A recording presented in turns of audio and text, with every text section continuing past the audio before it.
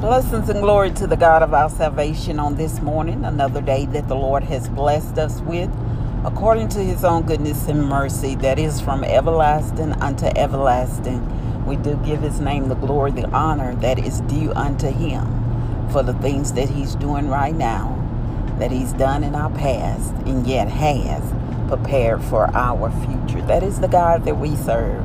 And truly, he is worthy to be praised. We welcome you with Purpose Podcast. It is the podcast that is designed with you in mind, understanding our purpose and our identity in Christ Jesus, walking, hallelujah, in the footsteps of Jesus. He is our guide.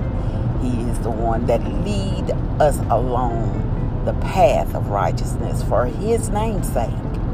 Not for that of our own, but for his name's sake. His name be glorified in everything that we do. He wants to see us succeed just because of who he is in our lives.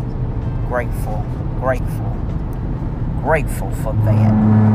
Well, on today, looking at the verse of today in scriptures through the Bible Gateway, and it just popped out at me. Sometimes we get so frustrated, aggravated one with another, even in the church and dealing with people from day to day on your jobs, even in your family. We become frustrated. But Romans 12:3 in the King James Version states, "For I say, through the grace given unto me, to every man that is among you, not to think of himself more highly than he ought to think, but to think soberly, according as God has dealt to every man the measure of faith." Again, Paul is reminding us that, as we grow and we mature and we learn, we begin to gain wisdom in Christ from the experience that we go through in life.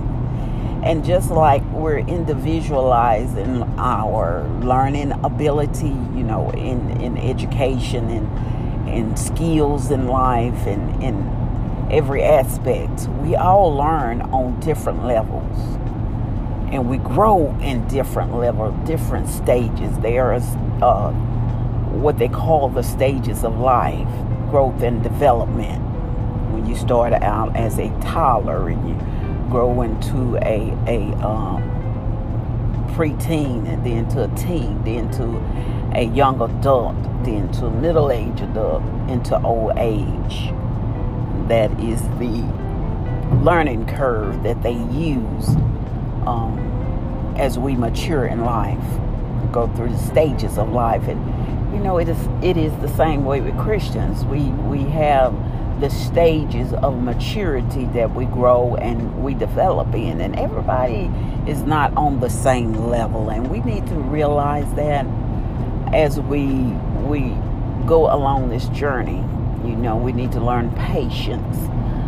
We need to learn how to keep one another encouraged in the Lord. And Paul reminds us of that as he said, don't think so highly of yourself that you can't extend the grace that God extended you to someone else. He said God has given each and every one of us a measure of grace, a measure. So he has allotted everyone a particular amount of grace that is sufficient for them, for the call that they have in their life, a measure of faith. So we encourage one another in the Lord. When we see one another's faults, we are able to go to them in love and encourage them in the Word of God.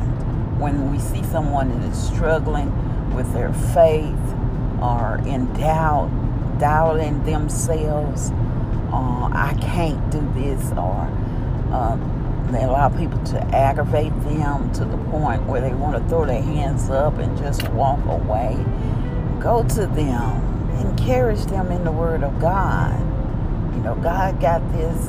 He wouldn't allow you to even face this situation if He has not already given you what you need to go through it by measure of faith. Faith is the substance of things hoped for, evidence unseen. You might not see it right now, but you're going to get through this.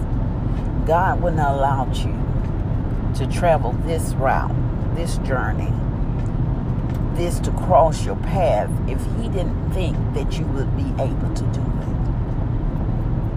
He's already embedded within you what you need to overcome. Don't forget that. When we see someone struggling, or even when we're struggling ourselves, He's already given you the measure of faith that you need in order to overcome. Think about that on today. You all be blessed, be safe out there until we meet again.